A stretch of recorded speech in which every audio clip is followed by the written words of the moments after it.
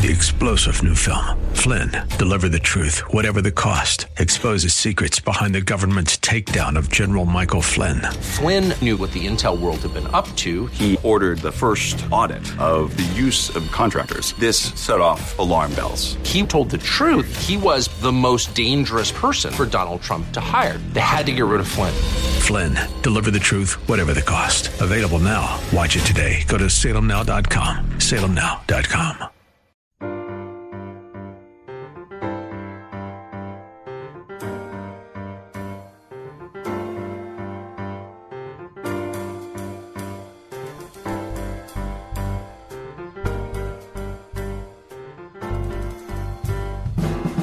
Welcome to His Life Revealed with Pastor Todd Granger of His Life Fellowship in San Antonio, Texas. We're glad you've chosen to join us today. Our passion at His Life Ministries is to help believers know Him and show Him. So we keep it simple. It's just about Jesus. Our prayer is that the Holy Spirit will make His truth plain to you so you can walk in freedom and enjoy the life of union that God has designed for you to live. And now, here's Pastor Todd. We've been in Hebrews chapter 6, and it's been a bit of a parenthesis of sorts in the midst of the author's assertion of the superiority of Christ. He sticks this section in there, and in that section, he is exhorting the Hebrews to return to truth, to return to a devotion, to turn away from the distractions, to embrace all that is theirs in Christ. Now let's look at our text for today in Hebrews chapter 6, verses 16 through 20. Would you please stand with me as we read our text? Indeed, men swear an oath by one greater than themselves, and with them in all disputes the oath serves as a confirmation of what has been said and is an end of the dispute.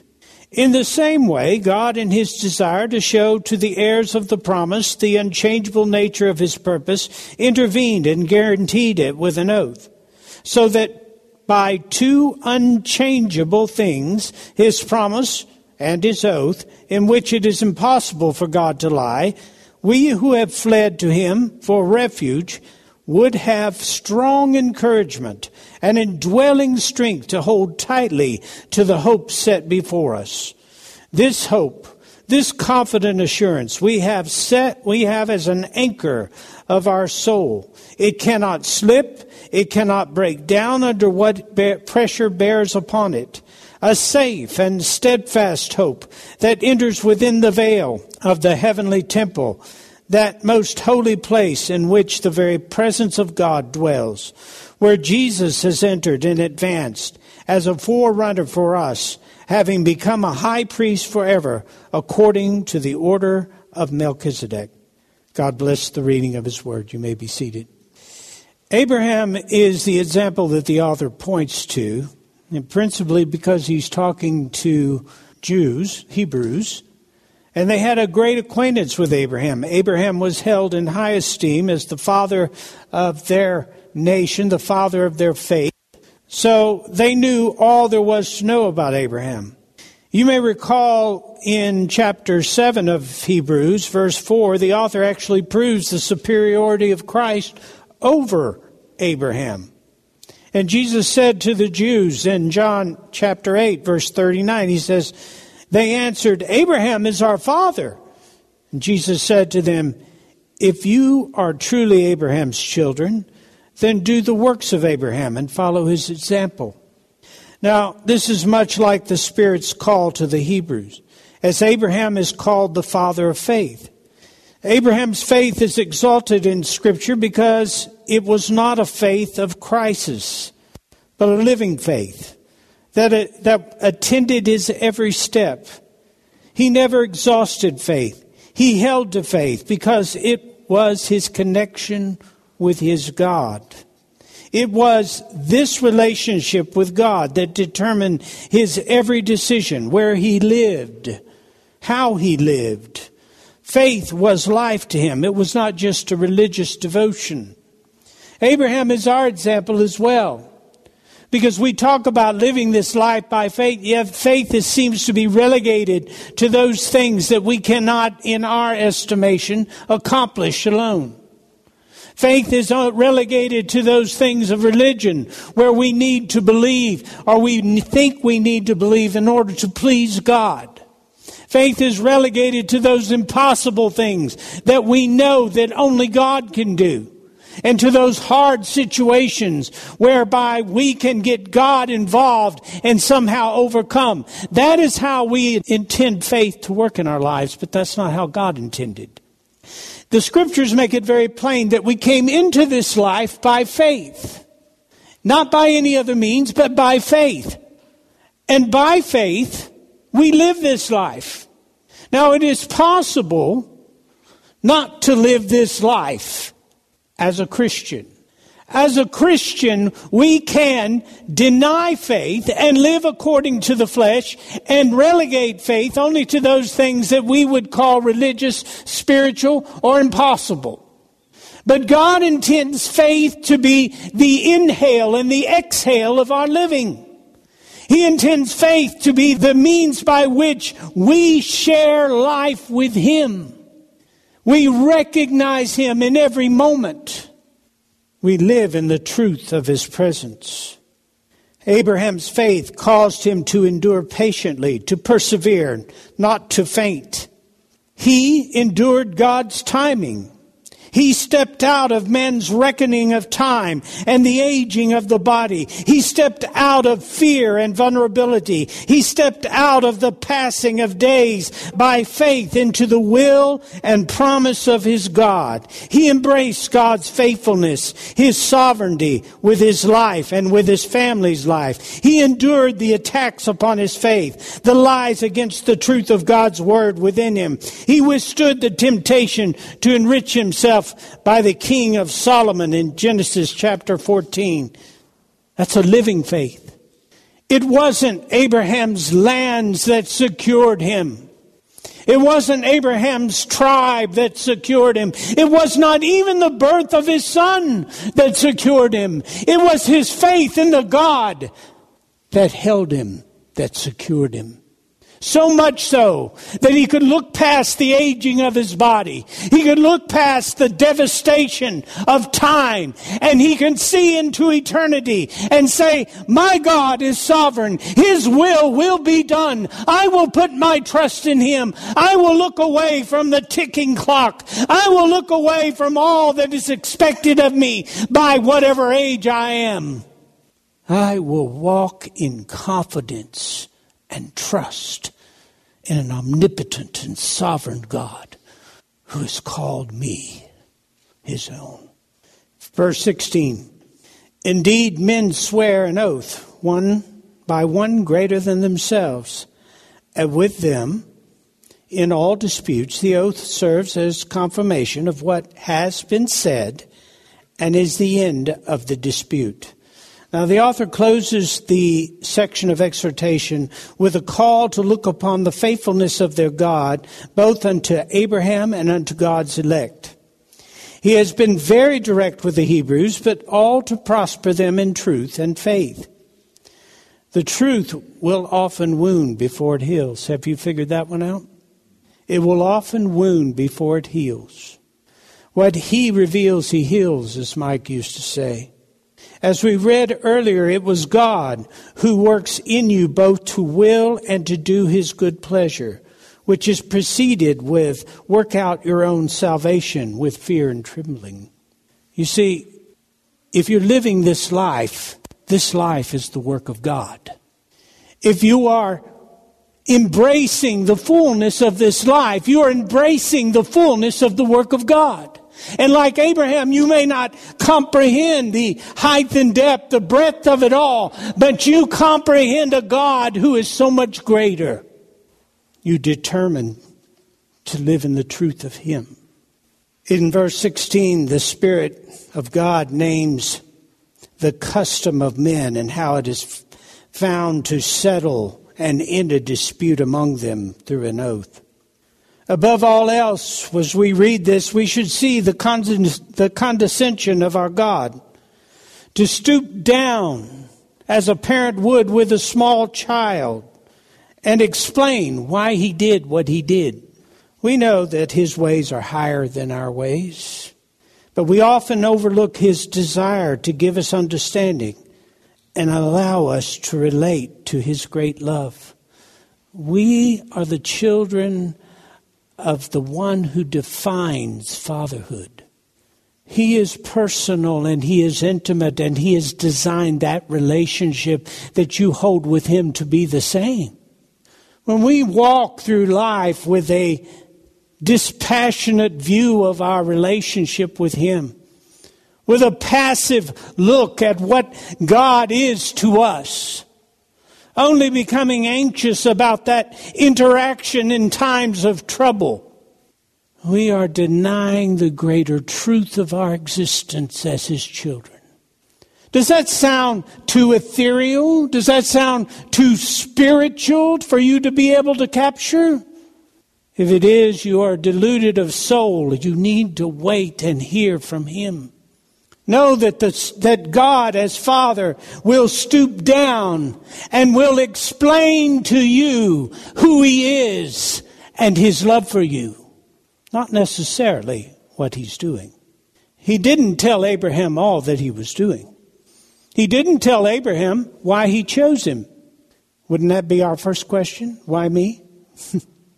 If he had asked, God would have said, because I am God and I want you. That's what he said to every one of you.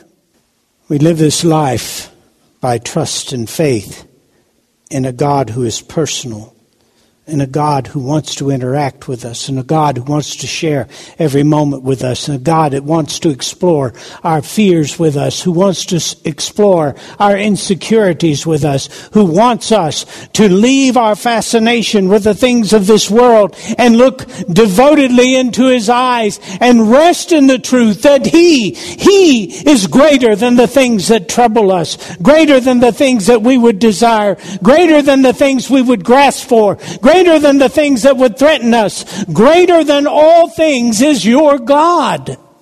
Psalms 113 verse 6 says, speaking of God, who humbles himself to regard the heavens and the earth. I love that. Verse 16 explains why God would give an oath. His greatness would seem to make the oath unnecessary, wouldn't it? He is truth. He is the origin of truth.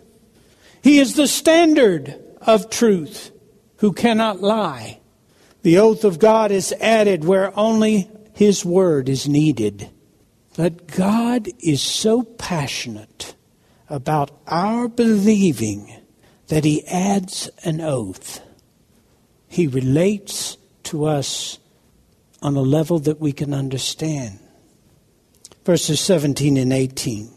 In the same way, God, in his desire to show to the heirs of the promise the unchangeable nature of his purpose, intervened and guaranteed it with an oath, so that two unchangeable things, his promise and his oath, in which it is impossible for God to lie, we who have fled to him for refuge would have strong encouragement and indwelling strength to hold tightly to the hope set before us. This verse is connected to verse 13 and 16. An oath established man's word among men. And God uses the same method to establish his word among men. God meets us where we are in teaching us to trust his word. He didn't have to do that. Trust is a matter of faith, isn't it? We believe in all that God tells us concerning himself. We must believe in it. We must believe all that God has demonstrated concerning his life and his character through his Son. We must believe what his word declares. But above all, we must believe God because he is God. In this determination to believe by faith comes the freedom to trust. God's word to us is based on who he is. God swore by himself, not only for Abraham, but for the heirs of the promise. And guess who that is? Galatians 3:29. And if you belong to Christ, if you are in Him, then you are Abraham's descendants and spiritual heirs according to God's promise. This is the promise he speaks of.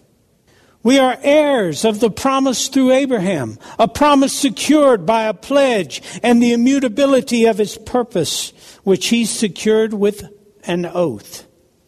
He intervened and guaranteed it with an oath. Intervened is a Greek word. It is mesetoio, and it means to mediate between two parties in a covenant. To mediate between two parties in a covenant. In other words, God makes a covenant first with himself, and then he guarantees that covenant with his oath. All of this is to show Abraham that this is what he's going to do.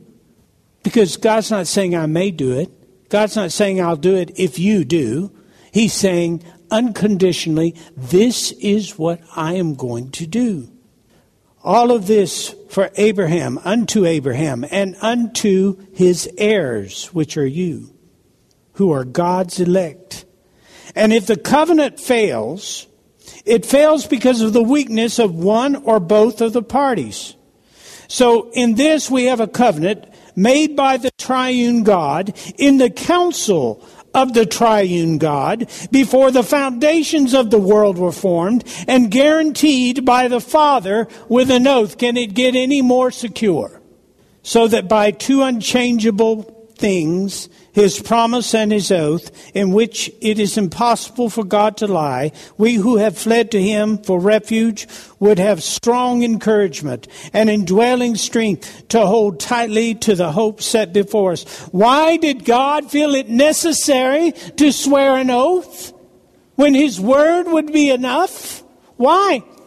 It says right there, so that we who have come to him for refuge would have strong encouragement and indwelling strength to hold tightly to the hope set before us. That is why.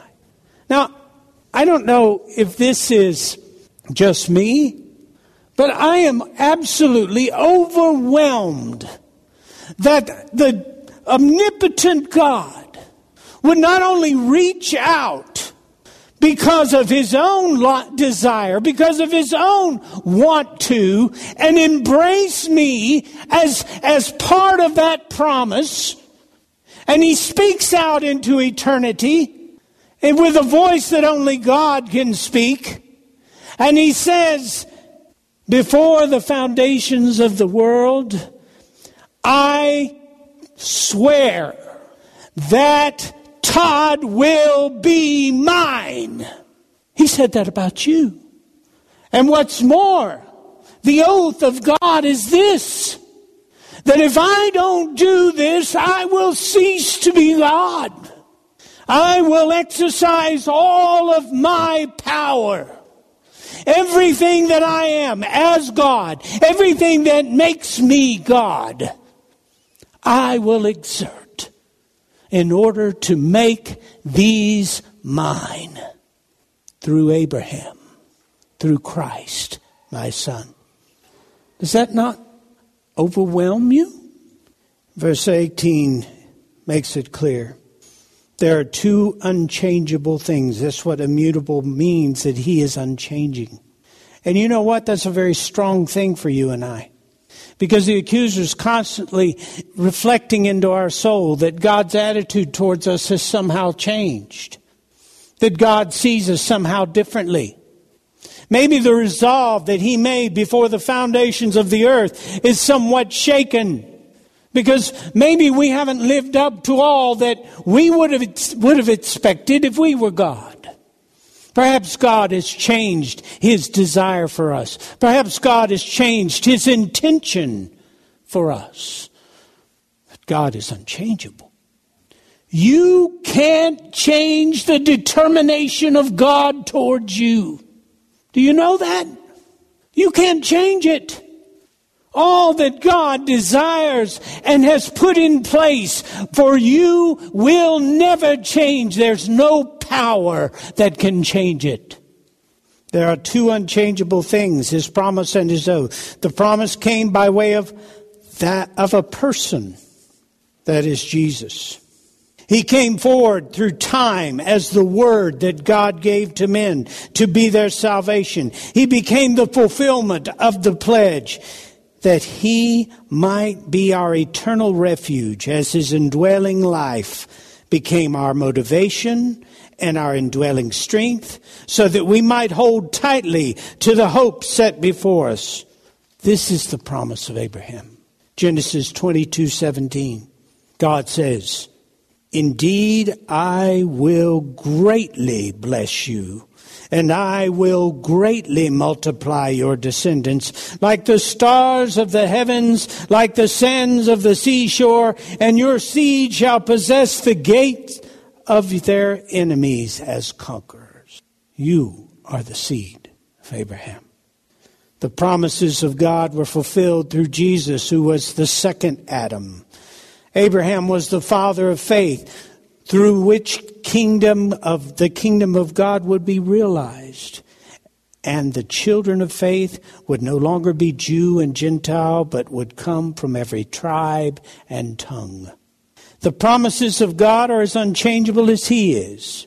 What God has promised you concerning the abundance of His life in Him is yours. What God has promised concerning His peace, His protection, His provision, His deliverance is yours in Christ. He has determined that you will have and do have the abundance of Christ. But it is only known by faith in the God who will not and cannot lie. It is not known according to the flesh. It is known through faith that holds tightly to the hope that is set before us. Our hope is a person of Christ. It is not the fruit of hope in the heart of the believer. Christ is named as our hope in 1 Timothy chapter 1, verse 19 and 20. This hope, this confident assurance we have as an anchor for the soul. It cannot slip and it cannot break down under whatever pressure bears upon it. A safe and steadfast hope that enters within the veil of the heavenly temple, that most holy place in which the very presence of God dwells, where Jesus has entered in advance as a forerunner for us, having become a high priest forever according to the order of Melchizedek. Now, there's several pictures of Christ in this, in verse 19. This hope is come from the eternal counsel of the triune God. This hope is the promise of God that is unchanging, immutable, eternal, irrevocable. The Word that spoke all things into being, that holds all things in place, became flesh and the Savior of all who would cling to Him. This hope is the anchor of the believer's soul.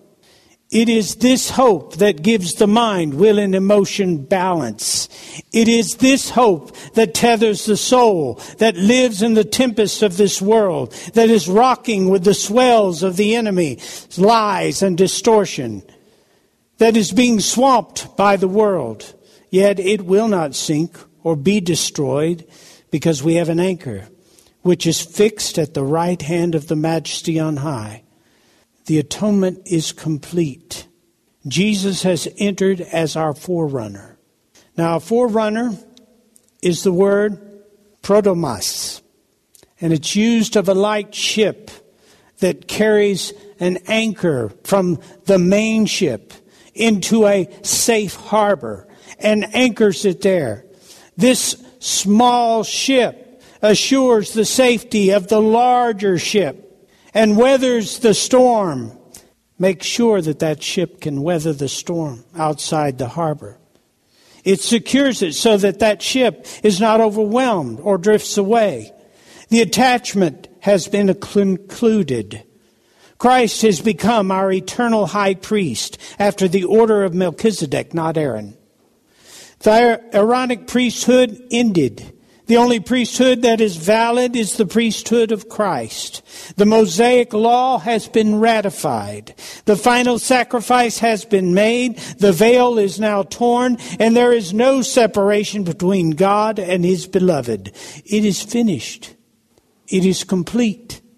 The promise of God is fulfilled. All that he awaits as he sits at the right hand of the Majesty on high is the final sanctification of those he calls his own, which will be when we shed this body of sin only to take up the body of righteousness and be able to enter into his presence complete and fulfilled in truth. We're not awaiting a Savior. We live in union with the Savior. Thank you for joining us for His Life Revealed with Pastor Todd Granger. This program is the radio ministry of His Life Fellowship in San Antonio, Texas. If you'd like to know more about us, visit us on the web at hislifeministries.org or on Facebook at His Life Fellowship. We would love to have you join us for worship. We meet on Saturdays at 5 p.m. at 1307 Blanco Woods, at the corner of Blanco Road and Blanco Woods, just inside Loop 1604. Also, if you would like to help support this ministry, you can send your tax-deductible donation to His Life Ministries, P.O. Box 1894, Bernie, Texas, 78006.